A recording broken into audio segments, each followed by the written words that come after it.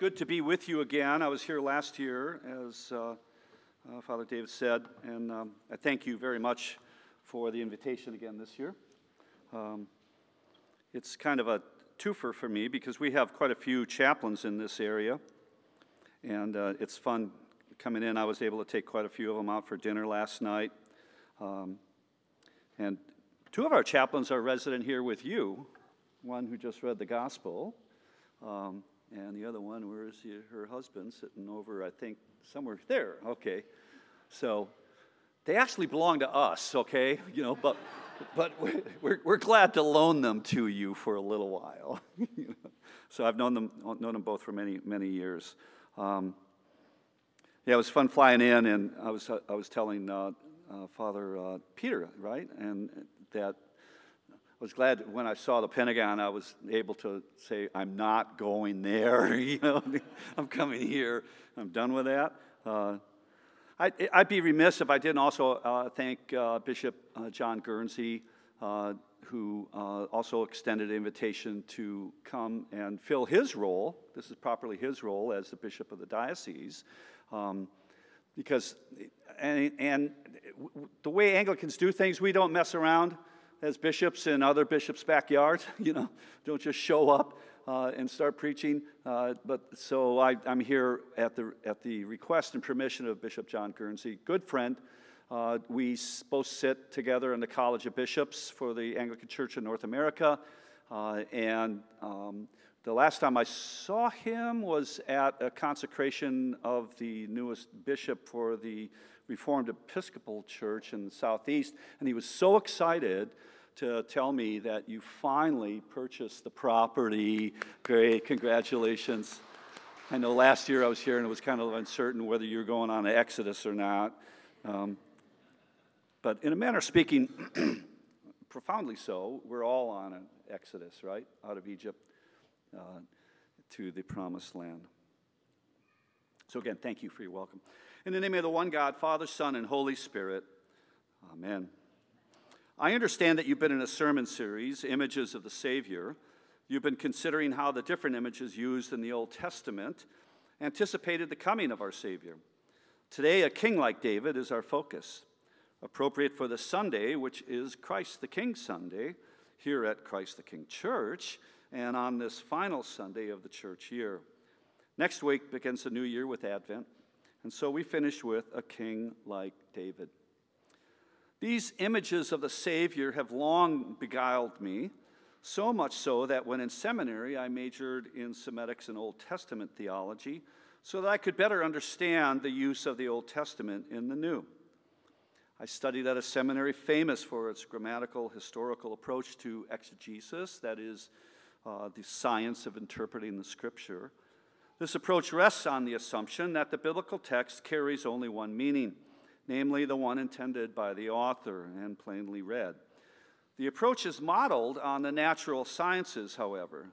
So, strictly speaking, the Holy Spirit is excluded from providing any other interpretation. This approach also fails, I believe, in that it does not look at the unity between the two testaments. So as Anglicans, we approach Scripture in a much broader way, most of us do, and seek, through reason and the guidance of the Holy Spirit, and with the guardrails set up by our liturgy and our confessional creeds, keep us straight, we apply all Scripture to our personal lives. Not just reading a historic account and gleaning some general principles that are good to apply. All Scripture, as St. Paul wrote, is both inspired and useful to us for our growth in godly virtue. So I've learned when interpreting Scripture to look to the church fathers, those closest to the apostles and trained by them or their immediate successors, those bishops, for guidance in interpretation. And I rather think they got it right. I think the apostles were good teachers. They wrote the New Testament after all. They got that right. And so I think that what they passed on to succeeding generations of bishops and leaders of the church was pretty close to right as well. So I come to understand that the church fathers had a very particular way of reading the Old Testament, the only scripture that they possessed at the time for the first 200-300 years. St. Irenaeus is highly representative of some of the fathers. He would affirm that the proper way to read the Old Testament is with this question in mind. How does this passage speak about Christ? Right? From Genesis through the end of the Old Testament, how does this passage speak about Christ? This means that there is definitely more than one way to interpret the passage. They would search, under the influence of the Holy Spirit, a more complete understanding of Scripture, viewing all Scripture through the lens of what they knew about Jesus. Jesus, as it were, is to be found on every single page of Scripture from Genesis through Revelation. Our job, to put it like that, is to, as this collect, this prayer puts it, is more than just to read or skim the surface meaning of Scripture. The collect goes like this. Blessed Lord, who caused all Holy Scripture to be written for our learning, grant us so to hear them, read, mark, learn, and inwardly digest them, that we may embrace and ever hold fast the blessed hope of everlasting life, which you have given us in our Savior, Jesus Christ, who lives and reigns with you in the Holy Spirit, one God, forever and ever. And so there you go, as part of our Anglican tradition, one of the most famous prayers that we have, penned by Archbishop Cranmer.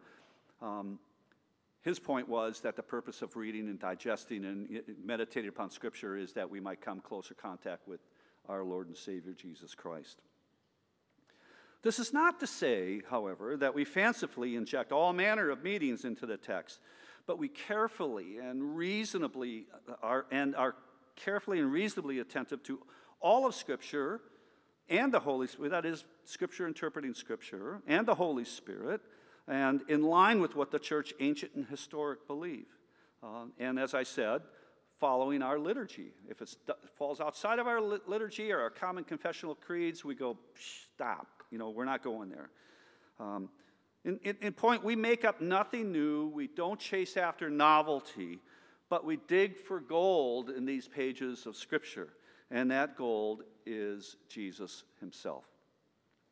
So, Jeremiah is not simply referring to events long ago in some sort of way to be an example to us, but we are invited to linger over the text, meditating on it, mining what the fathers called the treasure that is hid there, Jesus. So the shepherd and kingly imagery points not just to Israel's time, but to our time, to the church, to this church, where Christ the King reigns over which he has appointed good shepherds. And thus Jeremiah is the perfect lens through which to view across history to Jesus' death and crucifixion. We understand that the King was reigning, as our gospel message has, even as he had those nails driven through his hands and feet. And in offering himself, he was also the good shepherd who gave his life for his sheep. Really, which makes perfect sense when you think of the Road to Emmaus event. Some of you may be familiar with it. It's found in Luke 24, just after our gospel reading for today, and I invite you to read through that later. I'll tell part of it. It's a compelling story and defines for us how we ought to approach reading the Old Testament. Jesus himself defines this approach that we should ask. How does this passage speak about Christ? So this is what was said. Remember, this is the day of his resurrection. He appeared to the ladies, the women at the tomb, and he disappears from them. They go back and go, he's risen. Then he probably appeared to St. Peter 2 or 3 times during the day privately. And now we're towards evening. And 2 of the disciples, Cleopas and an unnamed disciple, I kind of think it's his wife, and that's an interesting thing to think of. We could unravel that about how Jesus was emphasizing the holy matrimony right on the day of his resurrection. But I'll leave it for others to discuss that. So he approaches them, and they're on their way to Emmaus, 9-10 miles from Jerusalem. They're amscraying out of Jerusalem. They're getting away. The other disciples are hiding out in the upper room. And so while they were talking and discussing together, the gospel says, Jesus himself drew near and went with them. But their eyes were kept from recognizing him. And he said to them, what is your conversation that you're holding with each other as you walk? And they stood still, looking sad. You can just imagine them. Then one of them, named Cleopas, answered, are you the only visitor to Jerusalem who does not know the things that have happened there in these days? Like, how stupid are you? I mean, really? You don't know what's going on? I mean, that's what he's saying, right? And he said to them innocently, what things? And he said to them, concerning Jesus of Nazareth. And then they complain a little bit more in the passage. I invite you to read it. And finally, Jesus says to them, O foolish ones and slow of heart to believe, all that the prophets have spoken. Was it not necessary that the Christ should suffer these things and enter into his glory? And beginning with Moses and Genesis and all the prophets, beginning with them, and he went through the entire Old Testament, he interpreted to them in all the scriptures, that's what the Bible says, all the emphasis added by me, all the scriptures, the things concerning himself. Now, after Jesus revealed himself to them in the breaking of bread in Holy Eucharist and departed, they said to each other, did not our hearts burn within us while he talked with us on the road, while he opened to us the scriptures? In sum, Jesus taught these two disciples, and by extension the apostle, to see that the Old Testament is, in reality, a recapitulation of the birth, life, death, resurrection, ascension of Jesus, nothing else and nothing more. From Genesis all the way through Revelation in our current scripture. Now, wouldn't it make sense that one of those scriptures Jesus explained to them would be the Jeremiah passage we just read from today? It's rather significant, and the church has deemed it so important that it wants it to be read and considered on this Christ the King Sunday, the last Sunday of the calendar year for us. I think, you know, how Jesus was the righteous branch, raised up from David. I believe the church fathers would have said, absolutely. And Cleopas and his friend got that exact point. Wouldn't that have been a cool Bible study to be a part of as you're walking along the road to Emmaus?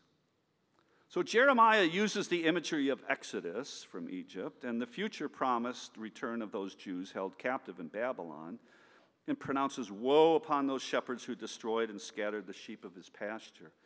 So the sweep of the passage ranges across time and the pages of the Old Testament and across the salvation history of Israel from Moses to Jesus on the cross, as our reading from the gospel shows today. But Jeremiah doesn't stop there. His vision extends to the reign of a future shepherd and king who, like David, would establish a righteous reign. And my point is, at his resurrection, he established that reign. So, let's join with Irenaeus.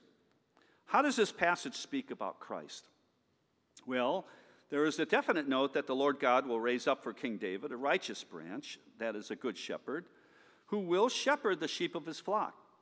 That this is the Messiah, whom we know to be Jesus. Well, that's pretty much clear to us on this side of Jesus' resurrection, right? I don't think there's any argument there. And coupled with the New Testament account of the righteous anger of Jesus as he took a whip and he cleared out the temple precincts, making that a house of prayer for all, not just Jews, we get this echo of Jeremiah writing that the good shepherd will clean house and then gather the remnant back to Jerusalem, to the church, which remnant included converted Gentiles and many of us here. All of this is a piece with King David's zeal for the house of the Lord, that David would not sleep until he found a place for the Lord.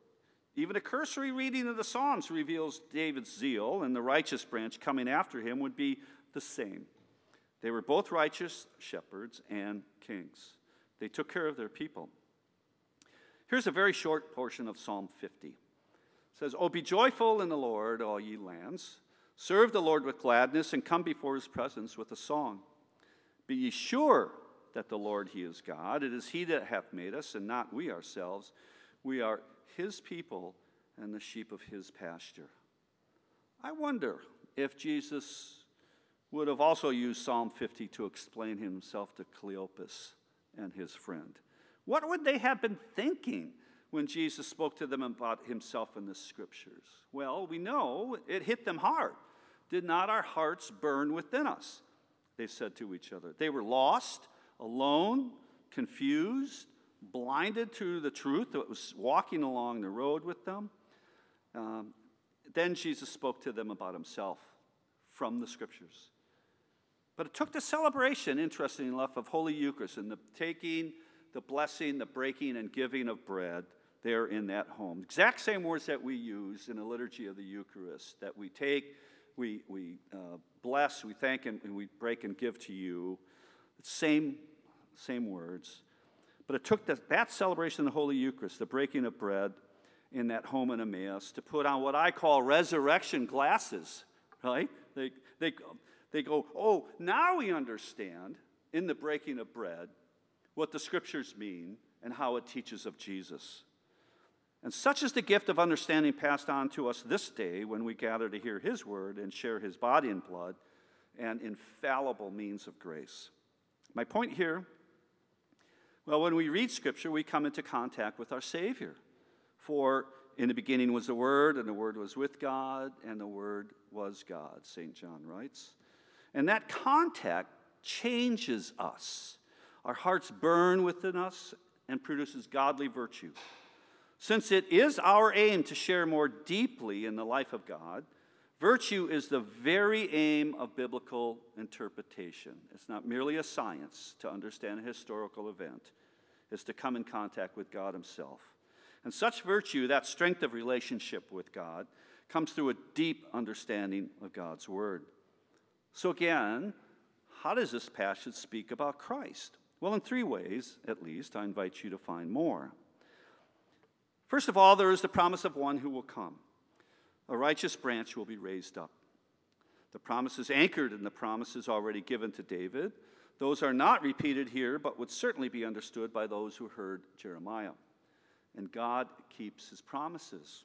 The resurrection puts paid to those promises.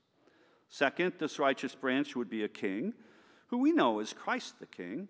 And unlike the wicked shepherds, this coming king would, quote, deal wisely and shall execute justice and righteousness in the land. What a great hope. Third, the Lord will raise up shepherds to care for the remnant. Two things here. God is faithful, and there will always be those, even in troubled times, who remain faithful to him. The remnant, now the church, this church gathered here, the remnant. God will not abandon us when we, like the thief on the cross, turn to him in faith. Also, God will again appoint shepherds, good shepherds, to care for his people, for us, to assist us in growing in the faith. To sum this up, we must learn to see Christ here in this Jeremiah passage.